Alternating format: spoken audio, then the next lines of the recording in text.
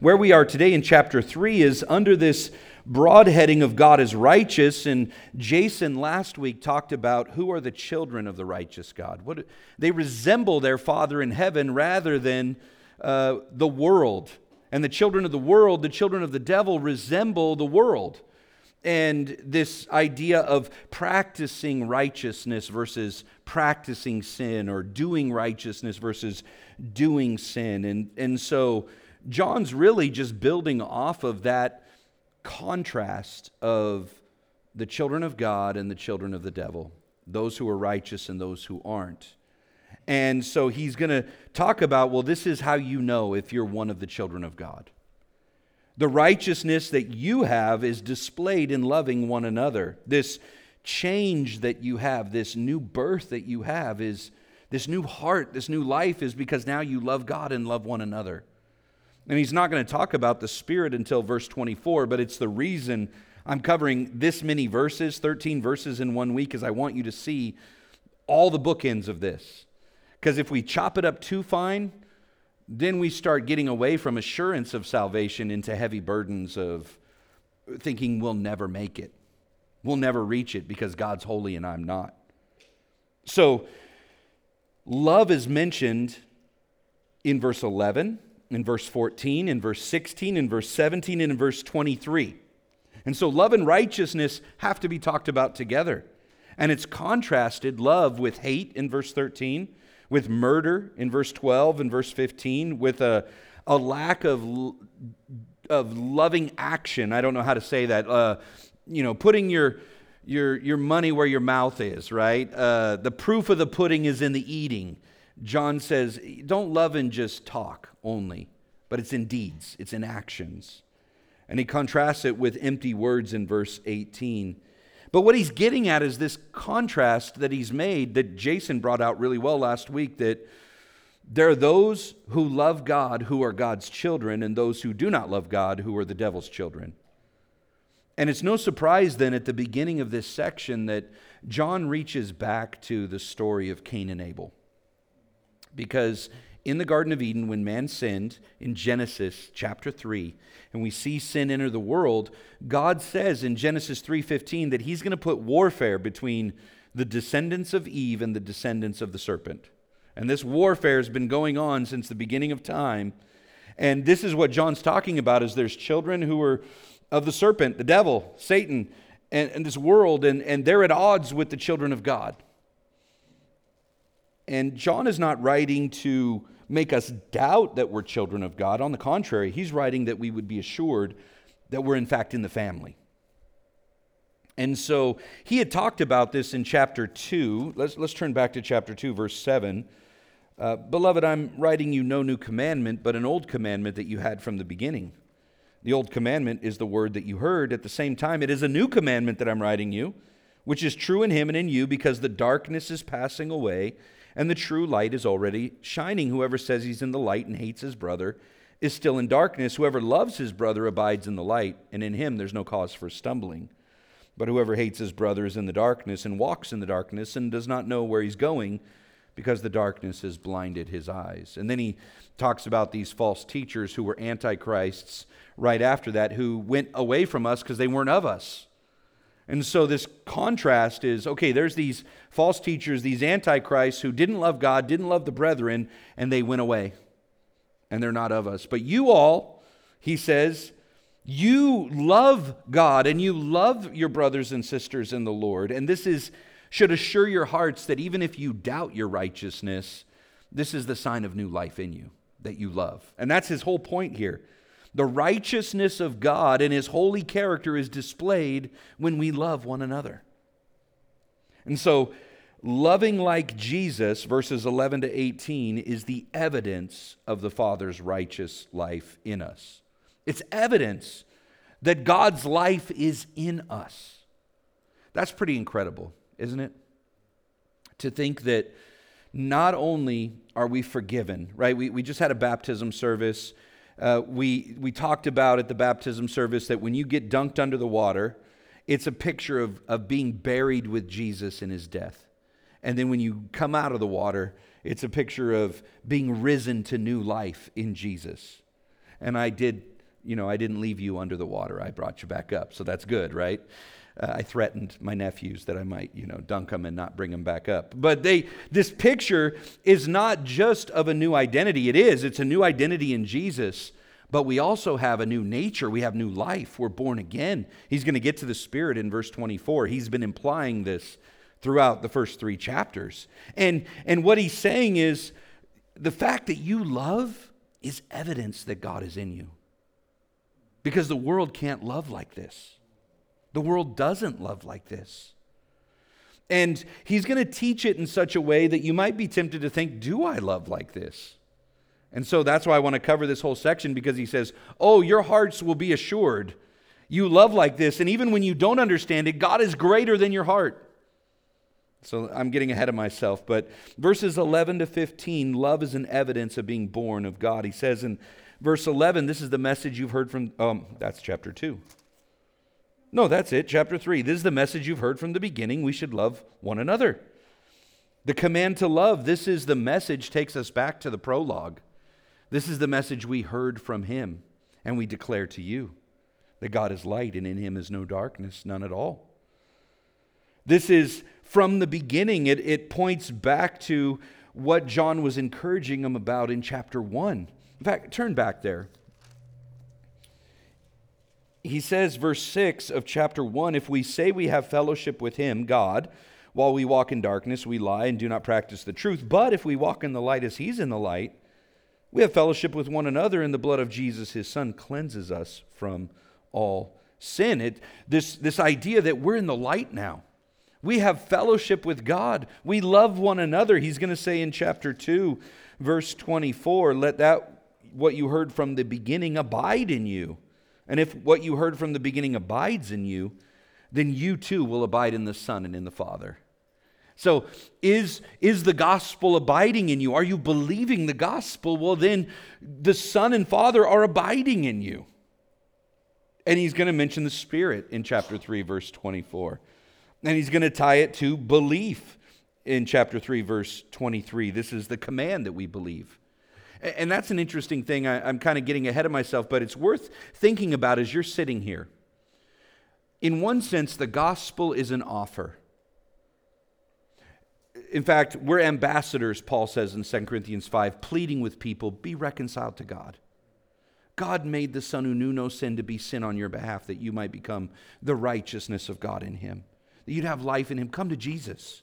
It's a begging, it's a pleading, it's a don't put it off, come to Jesus. Now here John is giving us a command. He says, this is the command, believe in the Lord Jesus. And I don't know if you've ever heard it that way, but if you haven't believed in Jesus, he's commanding you to. God is commanding you to believe in his Son. He's giving you a command to obey. And it's a good command, isn't it? Believe in the Lord Jesus and you'll be saved. You'll be delivered. He's saying, this is in your own best interest. I'm telling you what to do because it's so good.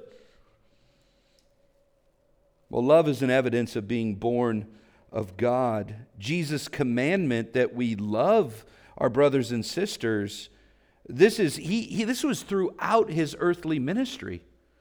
Do you remember at the beginning when the Pharisees said, what's the greatest commandment? And he said, well, love the Lord your God with all your heart, soul, mind, and strength. And the other one like it, love your neighbor as yourself, quoting Leviticus. On these 2 commandments, all of the law of Moses hangs. In other words, you could sum up the whole law of Moses in these 2 commandments. Love God and love your neighbor as yourself. Which John is now saying, love your brother, your sister in Christ. We are to love all men. But what's interesting is that we saw this in Galatians chapter 6, verse 10, that we're to have a special love for the church, for our spiritual brothers and sisters, those persons who, like ourselves, have been born of God. And so he's talking about this is what love looks like, and then he uses a really effective way of teaching. We see it from our early days, right? Sesame Street. You got Grover running near, far, right? And you runs to the back. You remember this? Everybody remembers this, right? Or one of these things is not like the other. One of these things is not the same. This contrast of 2 things is a very effective teaching method. And Jason gave us a couple last week, those who practice sin versus those who practice righteousness, verses 4 to 7. Those who are the children of the devil versus the children of God, verse 10. John's been doing this throughout, and here he says, verse 12, don't be like Cain. So let's compare Cain and Abel, this famous story, the first murderer. And he says in verse 12, don't be like Cain, who was an evil one and murdered his brother. And why did he murder him? He didn't even have a good reason. His own deeds were evil and his brothers were righteous. So the only reason he murdered Abel is because his brother Abel did what pleased God, offered a sacrifice that pleased God, and Cain hated it. And God didn't look upon Cain's sacrifice with favor. And Cain's deeds were evil, and so he murdered his brother. And John here is saying, nobody, you could imagine him, it's a little bit of hyperbole. Nobody in the audience would have been like, hey, I want to be like Cain. He's saying, this is sort of, let's throw hyperbole out there. Hey guys, don't be like Cain. He murdered his brother. The evidence of not loving is he killed him. Here we have hating our brother versus loving our brother.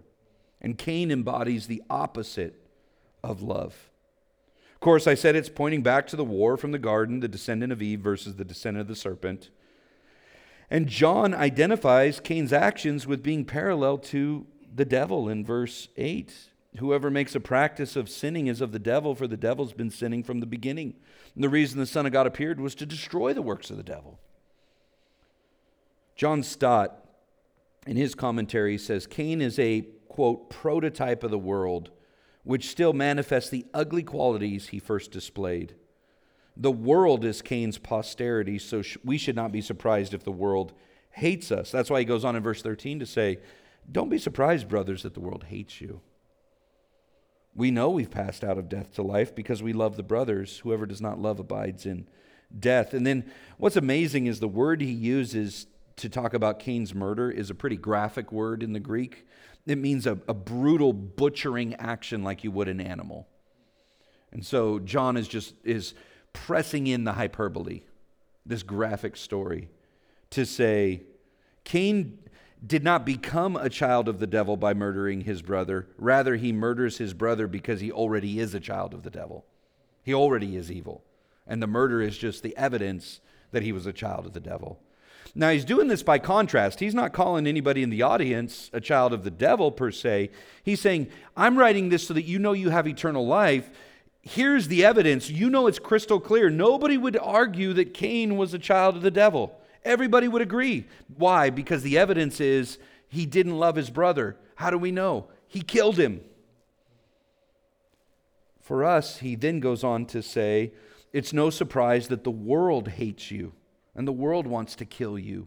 And the world doesn't love you, but you've passed from death to life. You now love your brothers and sisters. You now show the abiding presence of love in your hearts in verses 14 and 15. Unlike these murderers who have no eternal life abiding in them, you have eternal life abiding in you. John's saying that we continually love one another because of gospel gratitude. That is, it's proof we've moved from the sphere of death to the sphere of life. Now, let's be a little clear here. He's not saying that we gain eternal life by loving others. Does that make sense? He's used Cain as an example, and he said, the evidence he didn't love his brother was he killed him. We have eternal life, and the evidence that we do is that we love our brothers and sisters. It doesn't give us eternal life. It manifests and reveals the abiding presence of love in our hearts. In other words, it's the fruit of this new life in us. John says it's really quite simple. No love, no life. Love and hate are, in this chapter, moral, spiritual opposites. Both cannot reside in the heart at the same time. Our love for one another is the flower and fruit that indicates eternal life is at the root. So love, he goes on to say in verses 16 to 18, shows up in our actions. By this we know love, that he laid down his life for us, and we ought to lay down our lives for the brothers. But if anyone has the world's goods and sees his brother in need, yet closes his heart against him, how does God's love abide in him? Little children, let us not love in word or talk, but in deed and in truth. So he starts with the example of Jesus, as it were. Verse 16, he says, by this we know love. He, Jesus, laid down his life for us. And we ought to lay down our lives for our brothers. So we look to Jesus, our Savior, and we know that he died for us. He demonstrated his love. Rather than killing us, he laid down his life for us. He died for us. What a contrast. And we ought to lay down our lives for the brothers. When we went through the Gospel of Mark, we saw that this was the capstone of the argument of Mark. Chapter 10, verse 45, the Son of Man did not come to be served, but to serve and to give his life a ransom for many. Paul says in Romans 5 that God, the Father, demonstrates his own love for us, and that while we were still sinners, Christ died for us. In the midst of our sinning, Christ died for us.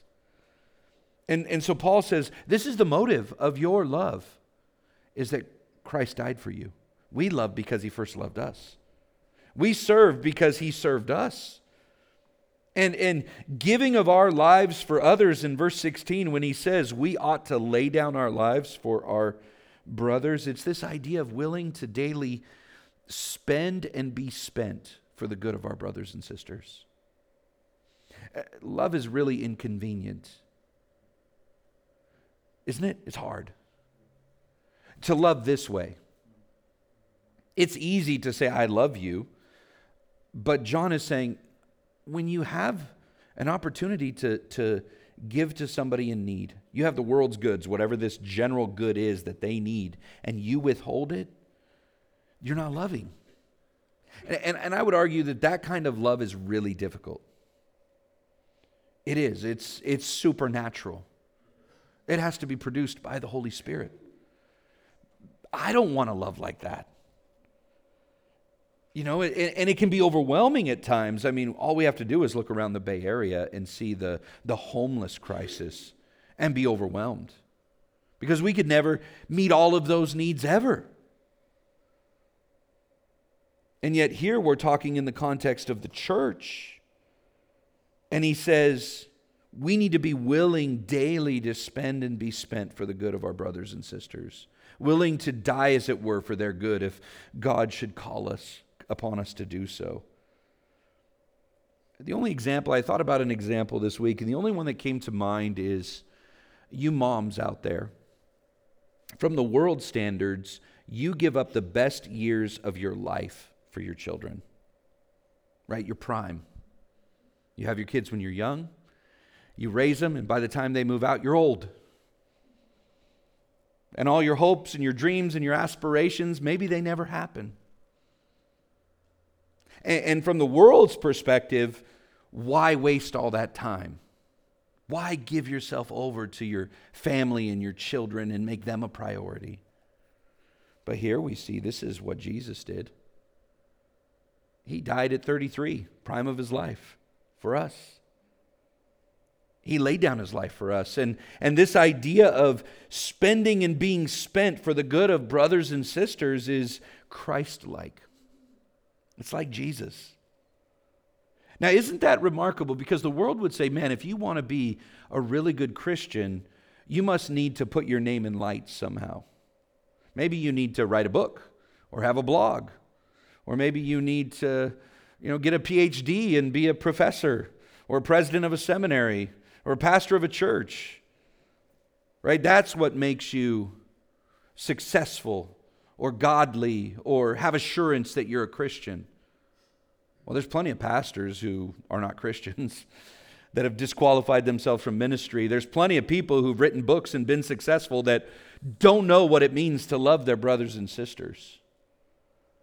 But I've seen plenty of Christians who all they did was love their families and love their church and give their best years spending and being spent for one another that the world will never know.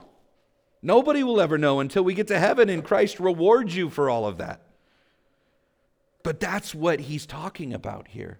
This is the evidence It's not that you've done great things for Jesus, it's that you've loved your brothers and sisters. And actually, if you love your brothers and sisters, that is the great thing for Jesus, because it's laying up your treasure in heaven. Incredible. Really incredible. James brings this up in chapter 2 when he talks about faith without works being dead. John here is saying loving others in action is hard.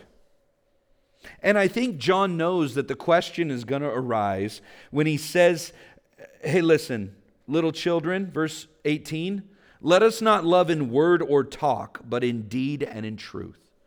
That's a hard. I think that's why he says little children. Because he's wanting to say, I know this is difficult, but this is what the implications are. And then what we do with that is we say, am I loving enough? Am I doing enough good? What if I'm more like Cain than like Jesus?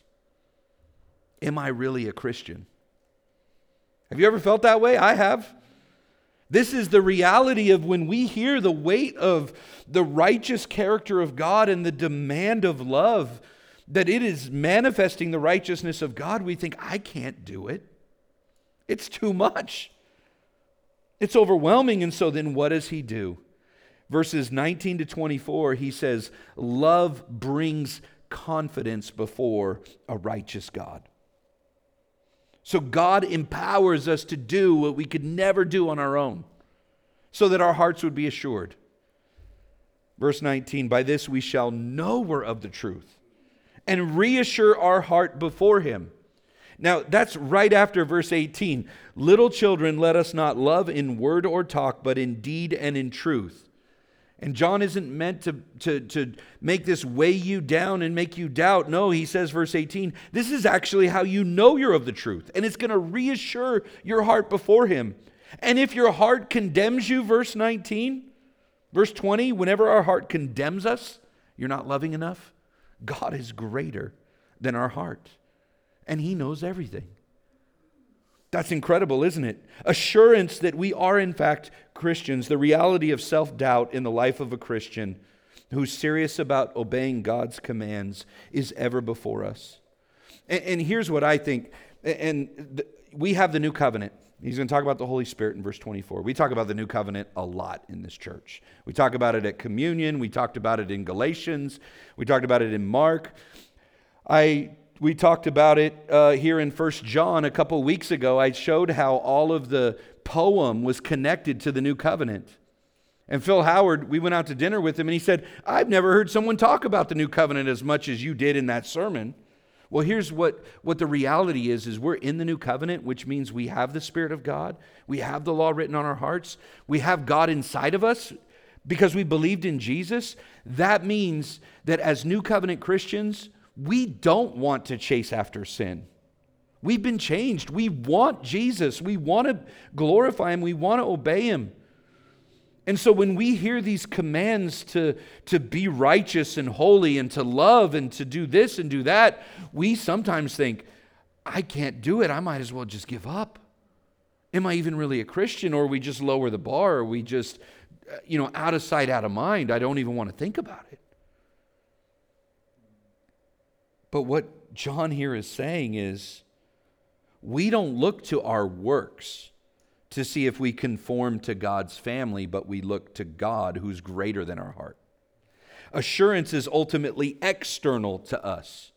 Now, John has given us some internal evidences or subjective evidences at the very beginning. This is evidence that you're a Christian as you love one another.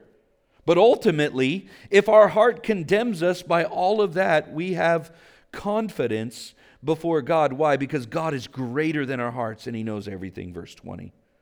We can put our hearts at ease because God knows us better than we know ourselves. God is greater than our heart. And the path to assurance in the midst of self-doubt is to trust in God. Now, to be clear, if you have true guilt over your sin before God because you have not believed in Jesus, John addressed that in chapter 1, verse 7. In fact, turn over there. He said, if we walk in the light as he's in the light, we have fellowship with one another, and the blood of Jesus, his son, cleanses us from all sin. Chapter 2, verse 1, my little children, I'm writing these things to you so that you may not sin. But if anyone does sin, we have an advocate with the Father, Jesus Christ the righteous. And he's the propitiation for our sins, and not ours only, but for the sins of the whole world. So if you have true guilt because you've never bowed the knee to Jesus and believed upon him, come to Christ. Receive him today. This is the good news of the gospel.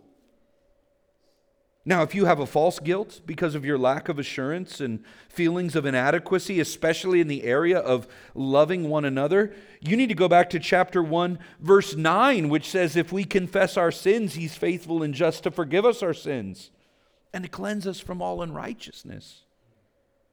Total and complete forgiveness of our sin through the perfect righteous work of Jesus another. It's external to us. That is really good news, and it creates what John's going to talk about back in chapter 3, verse 21, confidence. Beloved, if our heart does not condemn us, we have confidence before God. And I love this word here in the Greek, parousia, boldness, confident access. This word, parousia, describes a friendly relationship that confers a right to speak freely. So you see this, in military sometimes, permission to speak freely, sir. No way, we don't want to hear what you have to say. Permission denied, right? No, the person who says, you have permission, so I can speak what's on my mind, I can talk freely. And here in the context, it's approaching our Father and saying, this is what's really going on with me. This is how I really feel. This is where I'm at. We have confidence to come before a righteous, holy God who's light and tell him these things and draw near to him and find forgiveness and assurance. This is really good news. The author of Hebrews talks about this in Hebrews chapter 4, that we can approach the throne of grace with confidence, same word, parousia, and find grace and mercy to help in our time of need. I know I've used this illustration before, but it's worth repeating. I was thinking about it as I was playing the piano, that when we went out to Calvary Church in Brentwood, and I had to play the piano, and I didn't know I was going to play the piano, and we had our youngest two were not born yet. Our middle boy, Liam, was 3 years old. And imagine sticking your 3-year-old with a couple that are strangers, the Pysals. And John Pysal, he was a scary-looking dude. He was about 7 foot tall. He was 6'5" or 6'4", had a beard, had, Jesus hair. He was a mean-looking dude. And Jennifer was helping me sing, and we're leading music, and Liam doesn't want to sit with a stranger. So he starts walking right up the middle aisle at Liberty High School. And I see him toddling up the aisle and making noise. And I'm playing the piano and I'm thinking, you're messing up church. Don't you know this is holy time? We're singing to God. What are you doing walking up here? I'm wanting to kick him back down the aisle. Well, he doesn't come to me because he's smart. He went to Jen. Jen's on the mic and she picks him up and scoops him up and starts singing. And then he's happy and she's happy, and the only one not happy is me. I'm sitting there at the piano thinking, what's he doing? He's embarrassing me. He's messing up church. Well, what did he know? He had confidence that that's his mom, and his mom would not cast him aside. He probably didn't have confidence in his dad. He shouldn't have, obviously, because I was going to, Jen was being way more godly than me, a representation of our Father in heaven who says, you can come. You can have confidence. You're my child and you can come to me. And there's no time that's inconvenient. There's no time that's, it's not the right time. I'm really busy doing this right now. No, you can approach the throne of grace with confidence. That's the same word here where he says, if our heart does not condemn us, we have confidence before God. And whatever we ask, verse 22, we receive from him because we keep his commandments and do what pleases him. It's incredible. What a picture. Now, how many of you, and I'm in this boat as well, we think, I got to clean myself up a bit before I start coming to God. I've got, you know what, God's holy and I've messed up and I've sinned, and let me just try to get this in order and clean this up before I come back to Him. You ever done that? I have. No, we can come to our Father.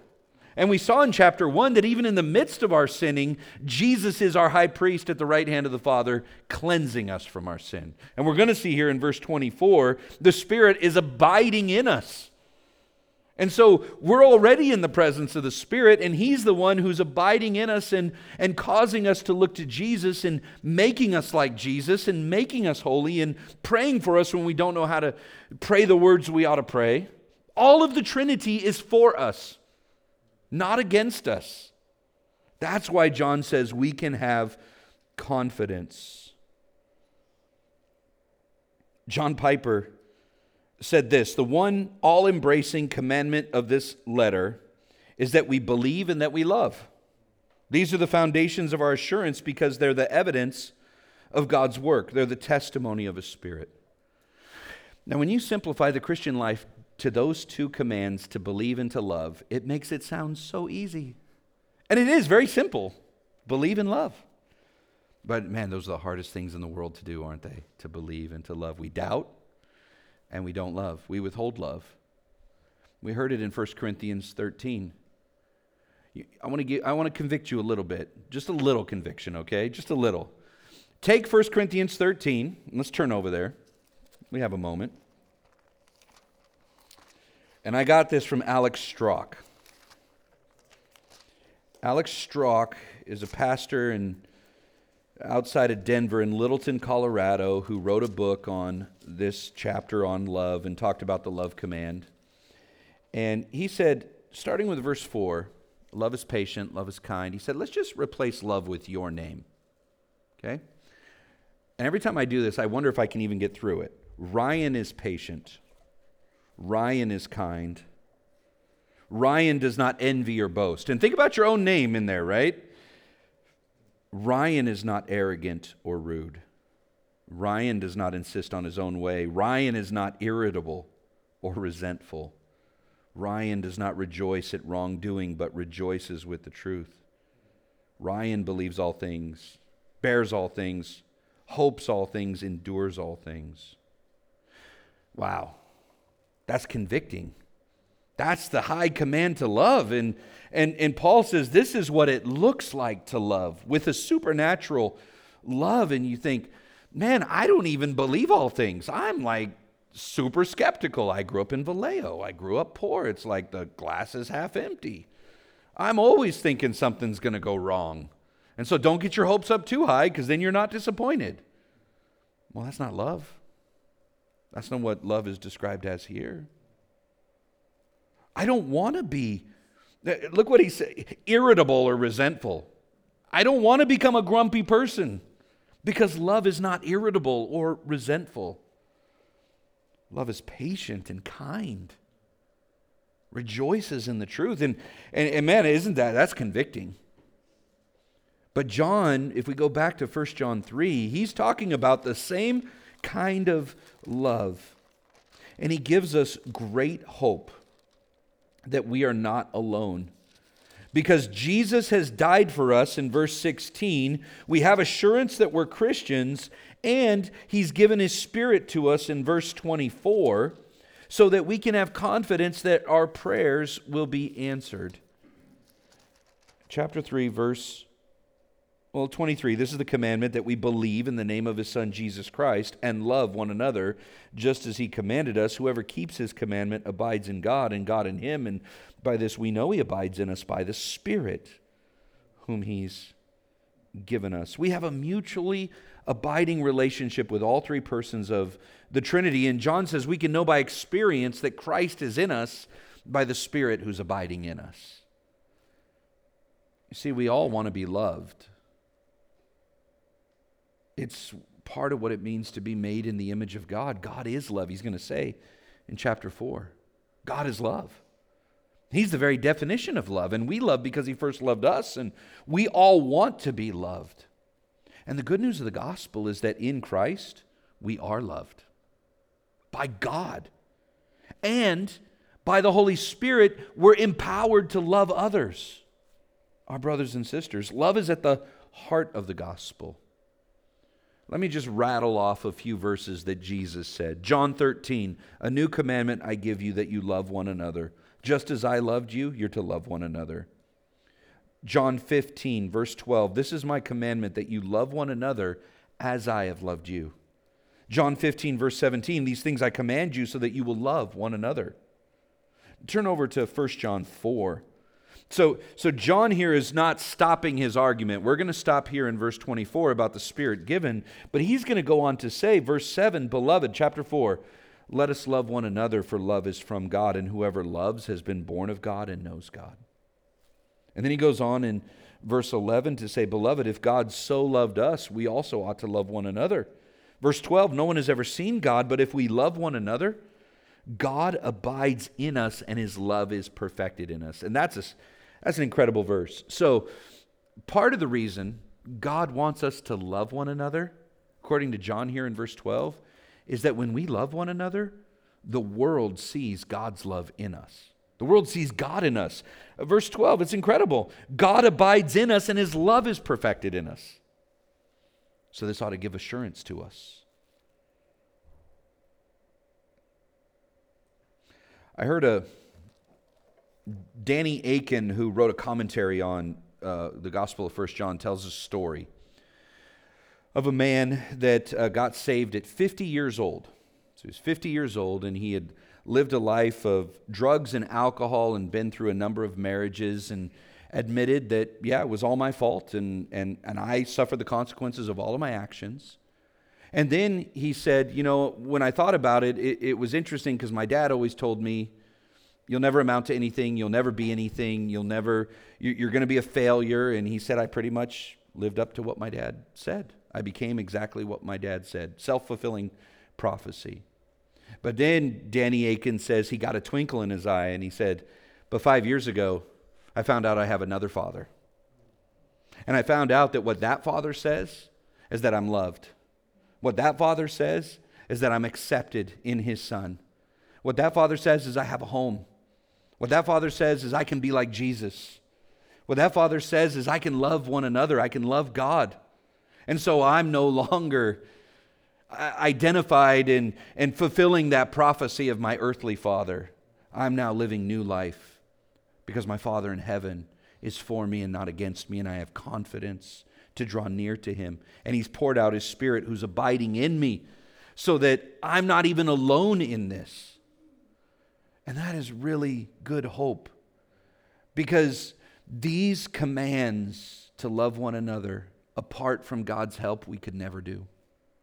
But the kind of help God gives us, it's not just sort of partial help, is it? He gives us his Spirit, the third person of the Trinity, God himself. He can't give us any more. He gives himself. This is good. I want to just sort of sit in it, but I think I'm done. So I need to just land the plane. Father, thank you for this time and this word, this assurance that we have that we are in Christ because of the Holy Spirit abiding in us and because we believe the gospel. And we can have evidence of this, that we love one another. As Christians, we still sin, and we sin greatly, but we don't love it anymore. Instead, we love you. Do a work in our church. Save those who don't know you. Bring them to Jesus. May they become a part of the family. We praise you for the testimonies today, the baptisms, the work you're doing in the lives of people in our church. We ask that you would do more, that you would save our friends and our neighbors and our loved ones, that you would use us to be on witness, as we heard in 1 John 4:12, that as we love one another, your love would be perfected in us and you would be seen in us. And you would provoke our loved ones to a godly jealousy, that they would want what we have. We're not better than them. We don't have this We don't deserve it. It's not because we're so great. It's because of what Jesus has done. And so, Father, do this in our church. We love you in Jesus' name. Amen.